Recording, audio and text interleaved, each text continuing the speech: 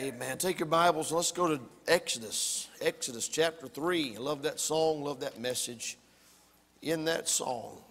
Give God the glory. That's what our life is supposed to be all about, is bringing glory to God. I'm amazed He could take as messed up vessels as we are and get glory from it, but He can if we'll let Him. Amen. Exodus chapter number 3. When you find your place, you can stand with us, read a few verses, and jump right into the message tonight. Exodus chapter 3, verse number 1. Now Moses kept the flock of Jethro, his father-in-law, the priest of Midian. He led the flock to the backside of the desert and came to the mountain of God, even to Horeb.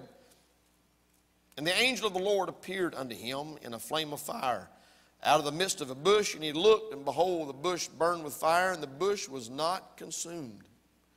And Moses said, I will now turn aside and see this great sight, why the bush is not burnt.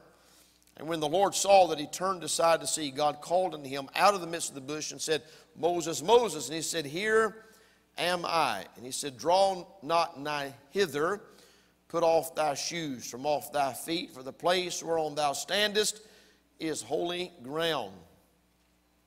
Moreover, he said, I am the God of thy father, the God of Abraham, the God of Isaac, the God of Jacob. And Moses hid his face, for he was afraid to look upon God. And the Lord said, I have surely seen the affliction of my people which are in Egypt, and I have heard their cry by reason of their taskmasters, for I know their sorrows, and am come down to deliver them out of the hand of the Egyptians, and to bring them up out of that land unto a good land, and a large, unto a land flowing with milk and honey, unto the place of the Canaanites, and the Hittites, and the Amorites, and the Perizzites, and the Hivites, and the Jebusites. Now therefore, behold, the cry of the children of Israel has come unto me, and I have also seen the oppression wherewith the Egyptians oppressed them. Come now, therefore, and I will send thee unto Pharaoh, that thou mayest bring forth my people, the children of Israel, out of Egypt. I'm going to stop reading right there for the sake of time. Let's pray and ask God to bless the message. Lord, we come to you this evening recognizing that we need you, Lord, to rightly divide the word of truth and to be able to bring out the message in these verses that you have given to us for God's people. May we listen attentively. May we pay attention. And Lord, may you speak to somebody's heart here tonight in a very specific way, I pray in Jesus' name, amen. Thank you for standing. You can be seated. So in chapter 3 and chapter 4, we find a conversation that takes place between Moses and God at the burning bush. God has obviously gone out of his way, if I could say it that way, to get Moses' attention, to communicate to Moses the need for a deliverer. And Moses spends much of chapter 3 and chapter 4 arguing and debating with God about whether or not he thinks he should go and do it. It's a very familiar passage of Scripture. I've preached from these verses numbers of times. I know you've heard preaching on them, but the word that I want to look at tonight is a word that appears in this story. When I say in this story, from chapter 3, verse 1, down to chapter 4, about verse number 17. This is the conversation that took place at the burning bush. There's a word that appears 7 times. It's the word now. It appears 7 times in this story. Well, only reason why I figured that out was because one of them was obvious to me, which was verse 3. Moses said, I will now turn aside and see this great sight. And that word now got my attention. As I begin to look at that verse and look at that word, I was thinking about preaching on that one verse. And then as I begin to study, I noticed the word now is in this conversation between God and Moses 7 times. As I looked at each one of these times, they seem to be insignificant. They seem to just be a word that's put in the sentence to make it make sense. But I understood that the word now in the Bible means now. And it's a small word. But it's a powerful word.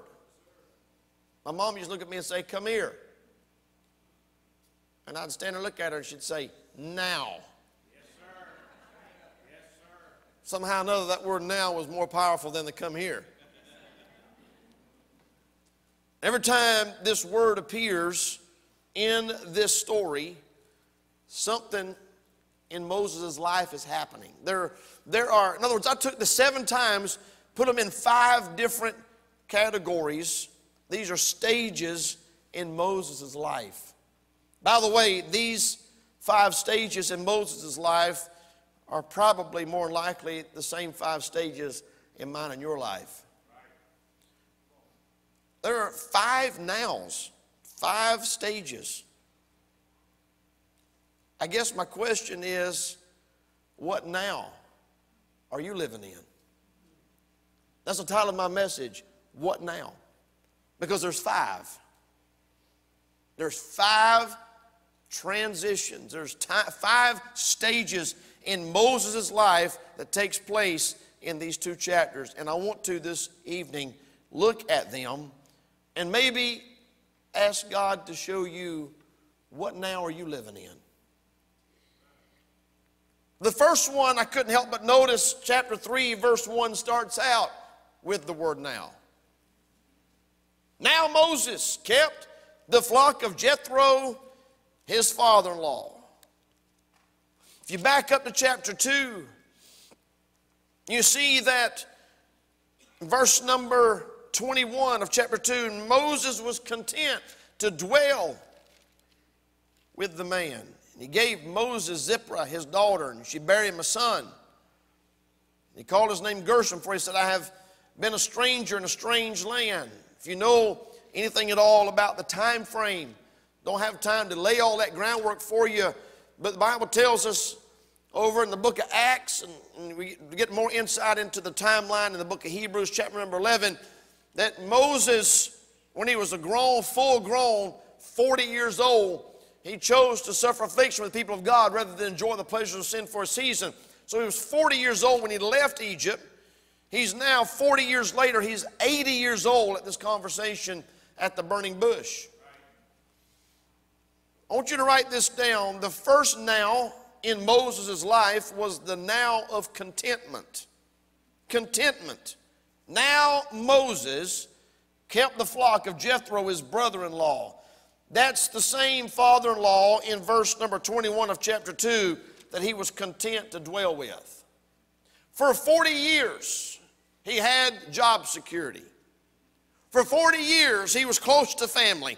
For 40 years, he didn't have really a worry in the world. Jethro was obviously a man of means, and Moses married into the family, married Jethro's daughter Zipporah, and she bare him a son, and he just sat there and lived on the ranch and enjoyed watching the flocks. And for 40 years, he got up every day, went to work, didn't have any bills, any expenses, probably not a lot of adventure, probably not a lot of struggles, just a life of ease, a life of contentment for 40 years.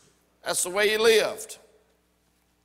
Now, I don't know about you, but that doesn't appeal to me, but to some people it does. 40 years of contentment to dwell with the man. Chapter 3, verse 1, now Moses kept the flock of Jethro, his father-in-law, the priest of Midian, and he led the flock to the backside of the desert and came to the mountain of God, even to Horeb. This stage of Moses' life was one that didn't require a whole lot of significant contribution to anything or anybody. He was no doubt a hard-working man, no doubt provided for his family, no doubt took care of them, saw about them. No doubt he was diligent, he was faithful, he was reliable. I mean, to do the same thing for 40 years, you got to give the man a little bit of credit. That they was able to hold down a job and able to continue to do what he needed to do. But his life really, can we just say it, was probably pretty boring. And some people like that. Some people, that thought appeals to them, a life of boredom, a life with not a whole lot of adventure, not a lot of excitement, not a lot opposition, not a lot of adversity, just fly under the radar, keep their head down, and just enjoy life. Well, that's where Moses was when the story starts in chapter number 3. They were not his sheep. They were Jethro's sheep. He was just the under shepherd. I'm sure there was a certain amount of responsibility, but let's just be honest. He worked for his father-in-law and probably had it made in the shade. He had held down the same job for 40 years, probably had some pretty decent retirement benefits, probably had a little money stashed away in his 401k. Come on now. Probably had a little real estate, had a little place of his own over here, and he was set for life. The now of contentment. But then we see God had other plans. The angel of the Lord appeared unto him in a flame of fire out of the midst of a bush, and he looked, talking about Moses, he looked, behold, the bush burned with fire, and the bush was not consumed. Moses said, I will now turn aside to see. It's amazing, sometimes God has to do drastic things to get us out of our now of contentment. I was in Bible college preparing for the ministry. During the time I was in Bible college, I was blessed to be able to start a business with my brother-in-law, David Young, who preached here just a few weeks ago. David and Stacy, D&S Trim. We started D&S Trim. And our job was making rich people's house look better. That's what we did. With the oak flooring and the interior trim and exterior side and cornice and decks and handrails and columns on the front porch. And we was making more money than we knew what to do with. Going to Bible college at night, working during the day. We started out just the two of us. By the time we finished Bible college, we had 5 crews between the two of us. And we were knocking down the money. Well on our way to just exploding and taking on more jobs and more crews. And we were living the life. I bought my wife a Chrysler New Yorker. I had an F-350 Power Stroke diesel dually. Oh yeah, chrome simulators, everything. It was awesome. Lights all over it, lit up like a Christmas tree going down the road. CD player, turn that thing on. Got diesel, boy, I tell you, it sounded good. Smelled good. I just like to stand around behind it and smell the fumes. We bought a little brick house on the corner there in Deering. Flipped it, remodeled it. Made it a beautiful little place to start a family. As a matter of fact, Spencer was born in that house. Yeah, you. Born in that house. And a little beautiful fenced-in yard right there on the corner. It was about a half a mile from her mom and daddy's house. We was about 5 minutes from church. Out in the country, living the dream. Making money. Making so much money, my pastor, my father-in-law said, you ain't never going to want to do nothing for God. You're making too much money. You're putting your roots down. I said, if God wants me to do something, I'll do it. While I'm here, I'm going to enjoy life, and we did. Throwing steaks on the grill every Friday night. Living the life. Well on our way. I was on my way to being a millionaire probably before I was 30.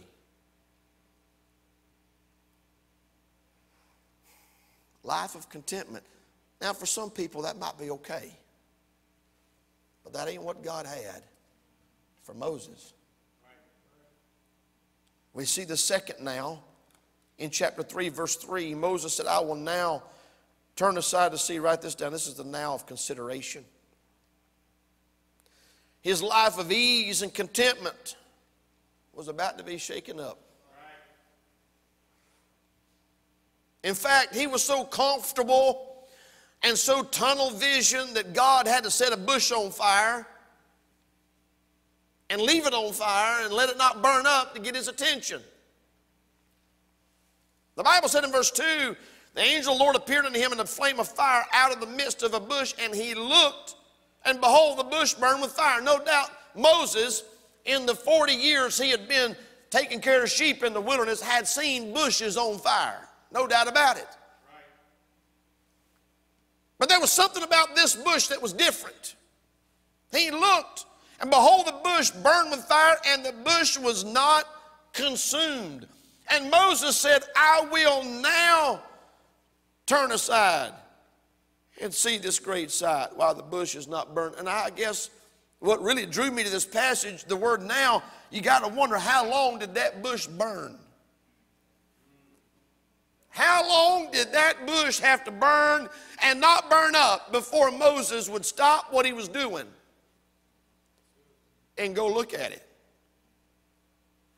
I don't know the answer to that, but it was a while.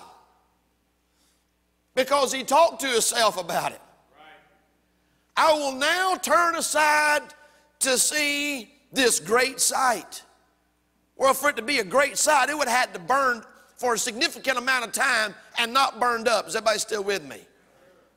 And depending on the size of the bush and the kind of bush, it wouldn't take long for it to burn up. But for it to just keep burning and keep burning and keep burning and keep burning, and he keeps looking over there as he's taking care of the sheep, and he's tending the sheep, and he's watering the sheep, and he keeps looking over there, and that bush is still on fire, and he keeps doing what he's doing, and he's checking on the sheep, and he looks over there. After a while, it was apparent there was something unusual going on over there.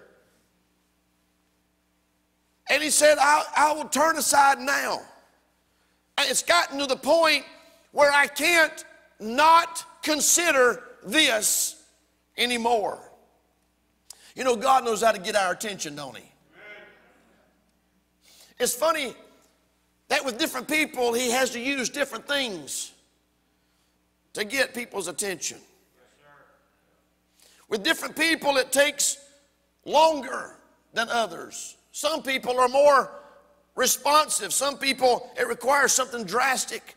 For Saul of Tarsus, it took a bright light and being knocked down in the middle of the street on the road to Damascus to get his attention. And for Moses, the Bible says the angel of the Lord appeared unto him. As I got to looking at this, God manifested himself to Moses. It's a very unlikely situation, but God knows where you and I are, and he knows how to get our attention. God manifested himself to Moses in spite of his life of mundane drudgery.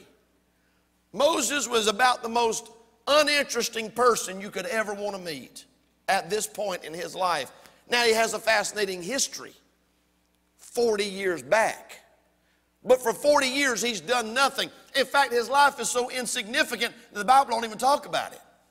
40 years of his life is just gone. From chapter 2, verse 20, down to chapter 3, verse number 1, 40 years just gone. Not even talked about, not even mentioned. He watched sheep. He walked sheep around on a trail and led them to water holes and grass and put them back in the fold every night. For 40 years, that's a long time. That's a long time. And his life was so tunnel visioned and so boring. He was in such a rut that God had to do something amazing to get his attention. But what is amazing to me is that God came to where he was. God manifested himself despite Moses' life as being a shepherd. He manifested himself to Moses despite his location. The Bible's clear. He's literally on the backside of the desert, according to verse number 1. He's not on the main drag. He's not downtown where everything is. We see his limitations. Moses, according to chapter 2, verse 15, was hiding from Pharaoh because he'd killed an Egyptian and fled for his life. Chapter 2, verse number 15. He fled from the face of Pharaoh. He's got some, can we say it? Checkered past. Right. Checkered past. He's got a lot of training, a lot of education. If you read the book of Acts and if you read the book of Hebrews, you understand that he was brought up in the ways of Egypt and he was well versed, very smart. But he had some things in his past that for most of us probably would have disqualified him. Right. Can I get a witness? He probably, if we'd have done a background check on him here at Calvary, probably wouldn't have let him work in junior church. Amen. Come on now. But God knew where he was. You know what I found out? You can't hide from God. You can't hide from God.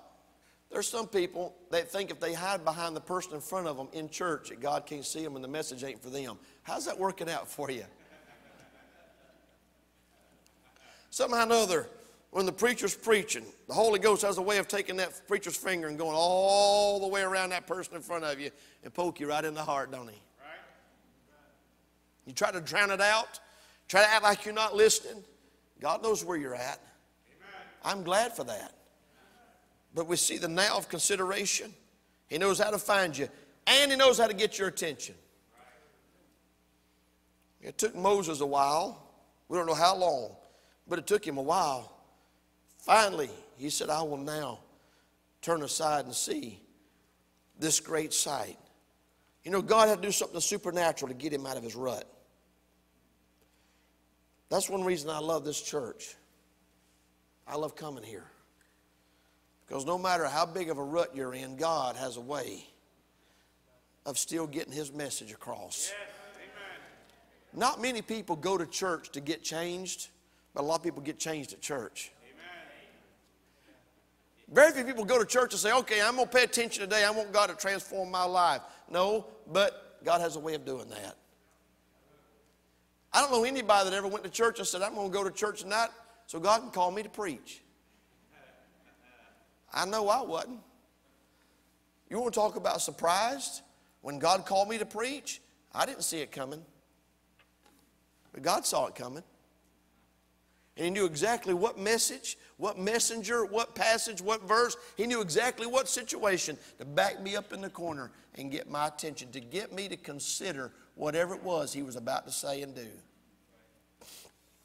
We see the now of contentment. We see the now of consideration. Look at verse number 9. We see the now of commissioning.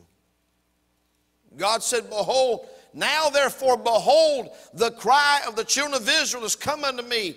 I have also seen the oppression wherewith the Egyptians oppressed thee. Look at verse 10. Come now, therefore, and I will send thee unto Pharaoh, that thou mayest bring forth my people, the children of Israel, out of Egypt. Come now. What a statement. Come now, and I will send thee.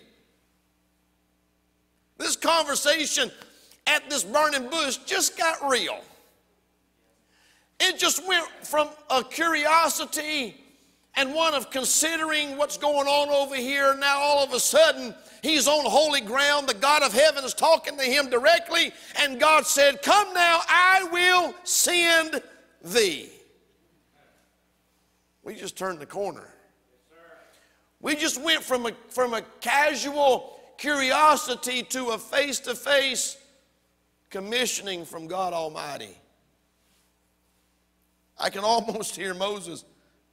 When God says, come now, and I will send thee. Moses like now? Can I pray about it? Can I talk to my wife about it? Can I mull it over in my mind a little bit? God, you want to send me like now? Now?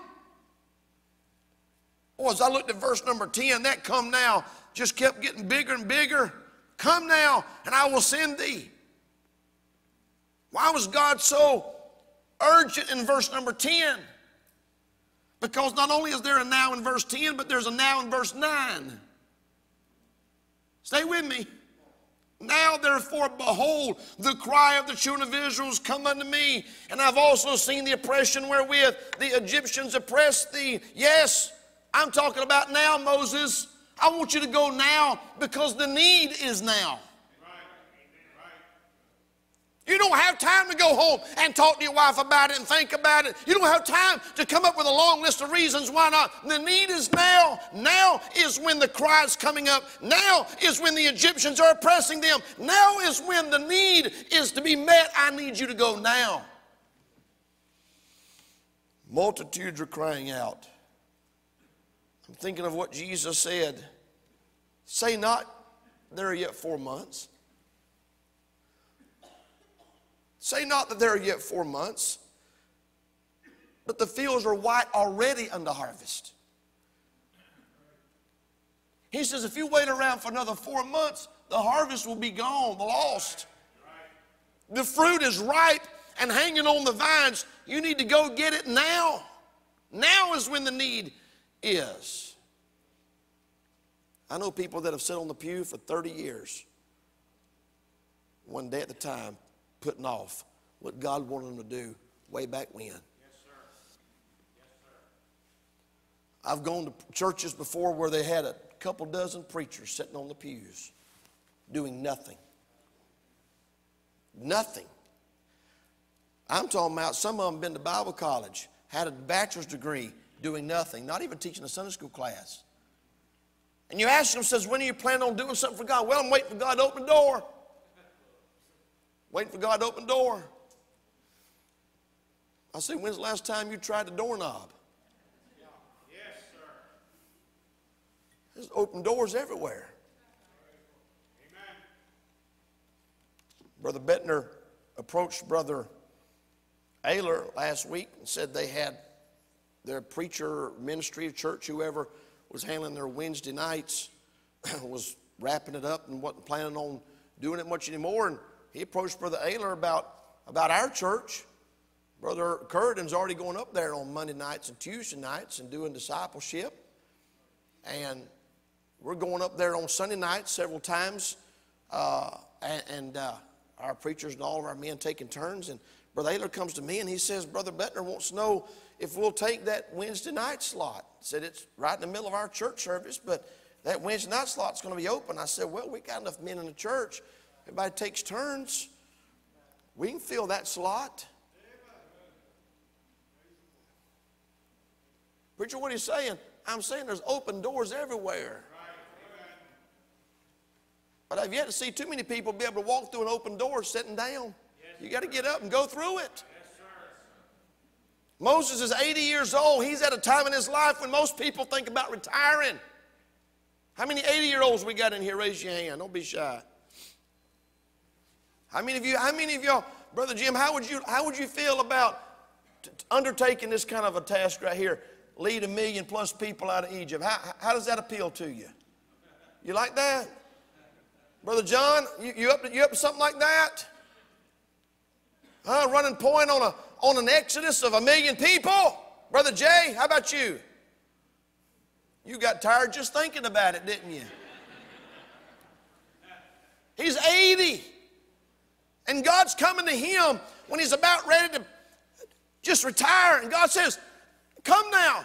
I'm going to send you to lead my people out of Egypt. And I know Moses had to look around and said, are you talking to me? This is me you're talking to.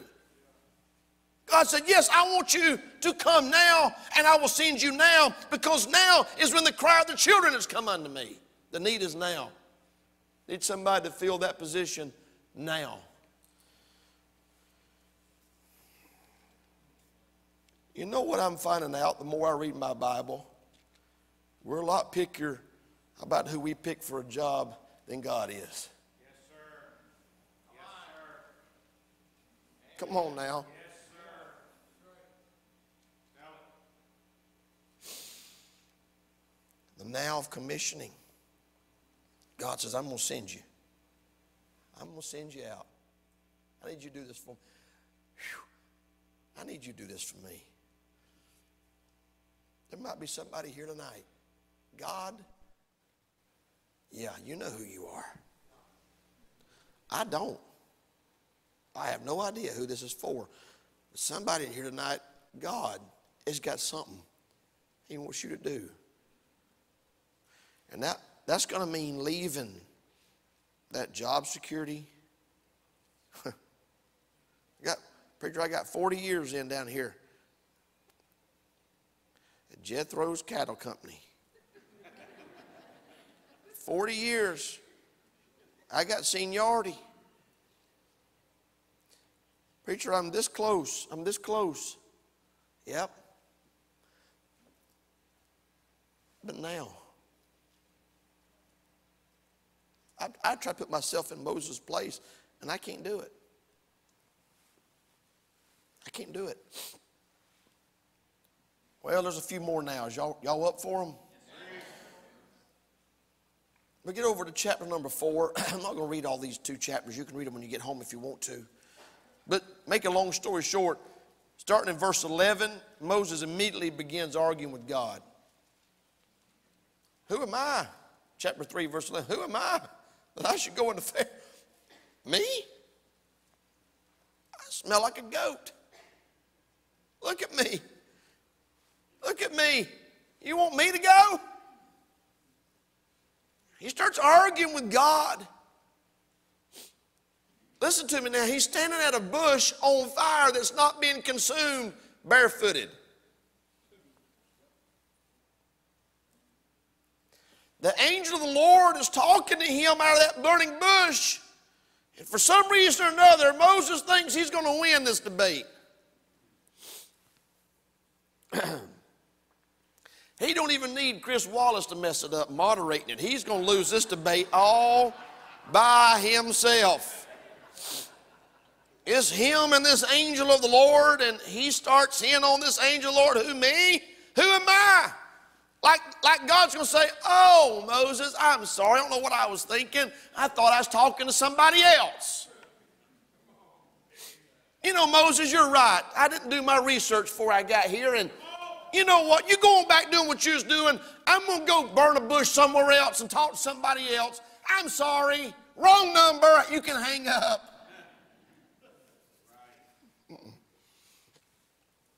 And God starts talking to him in verse 11. And man, I got a message I preach on all these excuses he come up with. But you get down to chapter number 4. Moses says, they're not going to believe me, verse number 1. They're not going to believe me. Well, how do you know they ain't going to believe you? Because you're talking to me out of a bush, and I don't believe you. I can't believe we're having this conversation. And if I go back and I tell those people that you told me to come and that you sent me to be delivered, they ain't going to believe me. Look at verse 6. The Lord said furthermore unto him, put now thine hand into thy bosom. And when he put his hand into his bosom, and when he took it out, behold, his hand was leprous as snow. And he said, put thine hand into thy bosom again. He put his hand into his bosom again and plucked it out of his bosom. Behold, it was turned again as his other flesh. It shall come to pass, if they will not believe thee, neither hearken to the voice of the first sign, that they will believe the voice of the latter sign. Look at verse 12. God said, now, therefore go. Number 4, we've got the now of confirmation. God says, I've already called you. I've already commissioned you. I've already told you that I want to send you. And now, just for you, and for anybody that's doubting, I'm going to confirm it. He gave him the sign of the rod in verse number 1 down through verse number 4, where his rod, he casted his rod on the ground and it became a snake, a serpent. He picked it up and it became a rod again. He put his hand inside of his bosom, pulled it out, had leprosy, put it back in, and it was clean. He said, now, therefore go, and I'll be with thy mouth and teach thee what thou shalt say. I know for me, I hate to use personal illustrations, but I'm preaching. I know for me, when God called me to preach, there was no mistaking that. I said to somebody today, I said, that call of God to preach has its own unique ringtone. You don't confuse it with nothing else. There's nothing else that God would want to say to you that is confused with that call to preach. It's very specific. And when God came to me in June of 1993, my biggest concern was being sure. The message was clear. When I went and knelt at the altar at Faith Baptist Camp in Resaca, Georgia, after Brother Davison preached on surrender, I knelt down. I said, Lord, if you want me to preach, I'll preach. But I got up off my knees and I was like, is this really happening to me? God, is that really what you're telling me? It's not that I didn't want to preach. I just really wanted him to confirm it in my heart. I've seen people take upon themselves the call to preach, and God didn't call them. And that's a disaster. I believe God calls certain people to preach, and he don't call everybody to preach. Everybody doesn't have that call. Now, everybody can be a soul winner. Everybody can disciple new converts. Everybody can teach and edify and exhort. But there's something specific about the call of God to preach. And with that calling is an enabling that God will give an unction and anointing to that person to do the job. And Moses is standing there arguing with God. Are you sure you want me to go? God said, I'm not just sure. I'm going to do a few things here so that you'll be sure. Can't argue with throwing a stick down, it turned into a snake, pick it up, it turns back into a rod again. That's a big deal. I'd have been hard-pressed to pick that snake up, just to be honest with you. I'd have said, Lord, if you'll turn it into a rod, I'll pick it back up. But I don't want to pick it up with it like that. The hand in coming out with leprosy, I mean, that's powerful. There's no cure. They had to separate themselves from their family and live in a camp, a leper's camp, away from everybody else. If they had leprosy and he put it back in, it came out as clean. That's a big deal. Start saying, I'm slow of speech. I can't, Lord, I can't talk. I'm slow of tongue. God said, listen, I'm going to go with you. I'm going to go with you. I've confirmed that I've called you. This isn't something that you're making up in your mind. This isn't just you thinking too hard and long about it. I'm confirming it. Now I want you to go. And God didn't have to do that.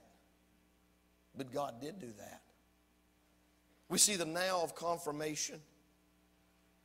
He didn't feel like he was the right one. He didn't feel qualified. He didn't feel capable. But God promised to go with him, and God did go with him. Sent Aaron as a mouthpiece, and Aaron never got a word in edgewise after this. But then we get down to the last now. Look at chapter 3, verse number 18. We have the now of confrontation. They shall hearken to thy voice. Now shalt come thou and the elders of Israel unto the king of Egypt, and you shall say to him, the Lord God of the Hebrews hath met with us, and now let us go. We beseech thee 3 days' journey into the wilderness, that we may sacrifice to the Lord our God. Look at chapter 5, verse number 1. And afterward Moses and Aaron went in and told Pharaoh, thus saith the Lord God of Israel, let my people go. What happened in chapter 3, verse number 18, when God gave him the message, get down to chapter number 5, he had to do what God actually called him to do. You got the now of confrontation. Moses used every excuse in the book in chapter 3 and chapter number 4 to try to talk God out of this. But in chapter 5, verse number 1, Moses had to do what God called him to do. There was no more putting it off. There comes a time when talking and planning and praying comes to an end. You got to bite the bullet, say what needs to be said, do what needs to be done. All the confirmations and the commissioning has brought you down to this one point where you now have to do what God called you to do. It's one of the most fearful things in the world. But as I read this, I'm realizing that not only is God depending on Moses, but all these people that are crying out to God begging God for a deliverer, begging God for salvation from Egypt and from the cruel taskmasters. They're all dependent on Moses to get his act together now. Can't put it off no more. You can't drag your feet anymore.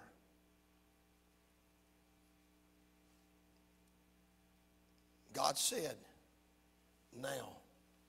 Go tell Pharaoh now, let us go. Can I say this tonight in closing? Some of you here tonight are dragging your feet.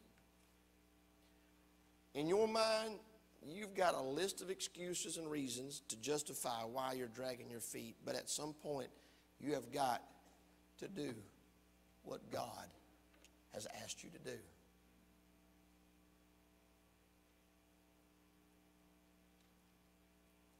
I look back over in my life. I was talking with somebody under the tent last week, Ohio, about the will of God.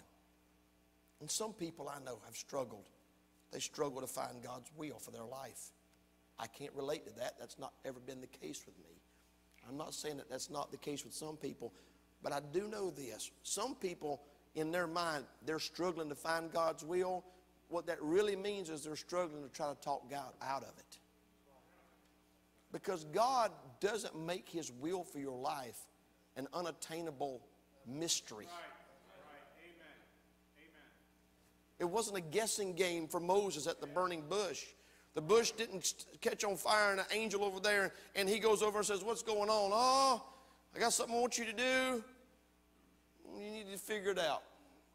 Who and where and what and when. No, that's not how it works. God told him specifically what to do. Where to go, when to go, what to say, who to say it to. In my life, for me personally, God's will has always been crystal clear for me. I've never, ever doubted God's will. And I'm not talking about little stuff. I'm talking about big stuff. When I finished Bible college in January of 2000, I had a funny feeling God wanted me to go to Africa. Instead of running from Africa, I bought airline tickets to Africa. My wife had just had Stuart, wasn't able to go with me. I took one of my best friends with me. We flew over there. I said, Lord, if this is where you want me, show me. Here I am making all this money, got all this, I'm living the life, and I'm flying to Africa to see if this is what God wants, and I can't explain it. I've tried to tell people, I can't put it in any way to make you understand it, but when that airplane, British Airlines, landed in Johannesburg, South Africa, and I looked out the window and I saw that brown grass blowing on the side of that runway, clear as a bell, the Holy Ghost said to me, this is where I want you. I can't explain it. I got off that plane, spent 10 glorious days there, knowing I was coming back. Went back, set my wife down and told her God's called us to Africa. Thankfully, she surrendered to go with me. A year later, we were sitting in South Africa, fully supported. And I was there, I'm talking about with my sleeves rolled up, dug in. I mean, I was working daylight to dark 7 days a week. Felt God pulling the feathers out of the nest. I didn't know where he wanted me, but I knew God was fixing to do something. There was a missionary in West Africa up in Ghana that had called me. He said, we've got 8 churches up here with no pastor. I've got some preacher boys. I need some help training these preacher boys. Would you pray about coming here and helping me? I'd already been to Ghana. I preached there for 2 weeks. It's the armpit of the world, Ghana. You want to talk about a nasty, filthy, stinking, hot, muggy, yucky place, humanly speaking. I've been there. Spent 2 weeks there. Had to preach with a bath cloth in my hand. Sweat just pouring down. It's unbelievable there. Had to go to 3 different stores to find bread, mayonnaise, and tomatoes for a tomato sandwich. 3 different stores. And my bread wasn't sliced and my tomatoes was rotten. I ain't making this up. I hated that place. I couldn't wait to get back to South Africa after spending 2 weeks in Ghana. I kissed the ground when I landed in South Africa. That's how bad it was. But you know what? I bought tickets to Ghana. I bought airline tickets to Ghana. They were laying on my desk when I got the phone call from Taylor, South Carolina. Would you consider coming and taking Pleasant View Baptist Church? I said, I got tickets. I'm sitting here looking at tickets to Ghana right now. I knew God was moving me. I just didn't know where. But God knew I was willing to go to Ghana, and God moved me to Greenville. I ain't lying to y'all. I put the phone down from that church in Pleasant View. I put the phone down, picked it right back up, dialed 706-556-9462. That's my pastor's number. I said, I just got off the phone with Pleasant View Baptist Church. They won't know if they can put my name in. They need a pastor. I said, what do I do? He said, go pray and tell Grace to pack. And he wasn't joking. I said, you ain't going to believe this, but I got perfect peace right now about leaving Africa and going taking that church in South Carolina. Perfect peace. I know it's God's will as clear as I'm standing right here. I was so sure it was God's will. That was a Tuesday. They was going to vote on me on Wednesday night. I called every member of my church in South Africa to come to my house on that Tuesday. And I set every one of them down and told them, God's fixing to move us to South Carolina. We're moving. We're leaving. The church hadn't even voted on me there. That's how clear God's will was to me. There was no question in my mind God was moving me. And God put us in Greenville. Pulled us up by the roots and stuck us in Greenville, South Carolina. We was there for 8 years. God did the exact same thing when He brought us here. I got a phone call on a Saturday afternoon at 5 o'clock. Can I put your name in? I'm resigning tomorrow. I said, you do whatever God tells you to do. And at 9 o'clock on that Saturday night, I was sitting in the back of Pleasant View Baptist Church, and I told Adriel Payne and Anthony Simmons, God's fixing to move me to Baltimore. No question whatsoever in my mind. I knew it as clear as I'm standing here. God was moving. God's will has never been complicated and mysterious to me. It's always been crystal clear. And here's, just to be honest, it's really crystal clear probably with most of you. If you'd quit arguing with God about it. Amen. Stop arguing with God about it. Here's my question to you. What now are you living in? Are you living in the now of contentment where you got your whole life mapped out and everything's just hunky-dory and then you got no cares and no stress and no problems, relatively speaking? The devil's not really attacking you and fighting you that bad. Everything's just perfect. And then all of a sudden God comes up, sets a bush on fire, and you're trying not to look at it. You're trying not to consider it. You're trying not to walk away from your little comfort zone to see if God might have something else He wants you to do. What now are you in? Because you're going to be in one of these nows. God's speaking to hearts right now. Father, we come to you this evening. I don't know who all this was for, Lord, but I know somebody needed this tonight. The question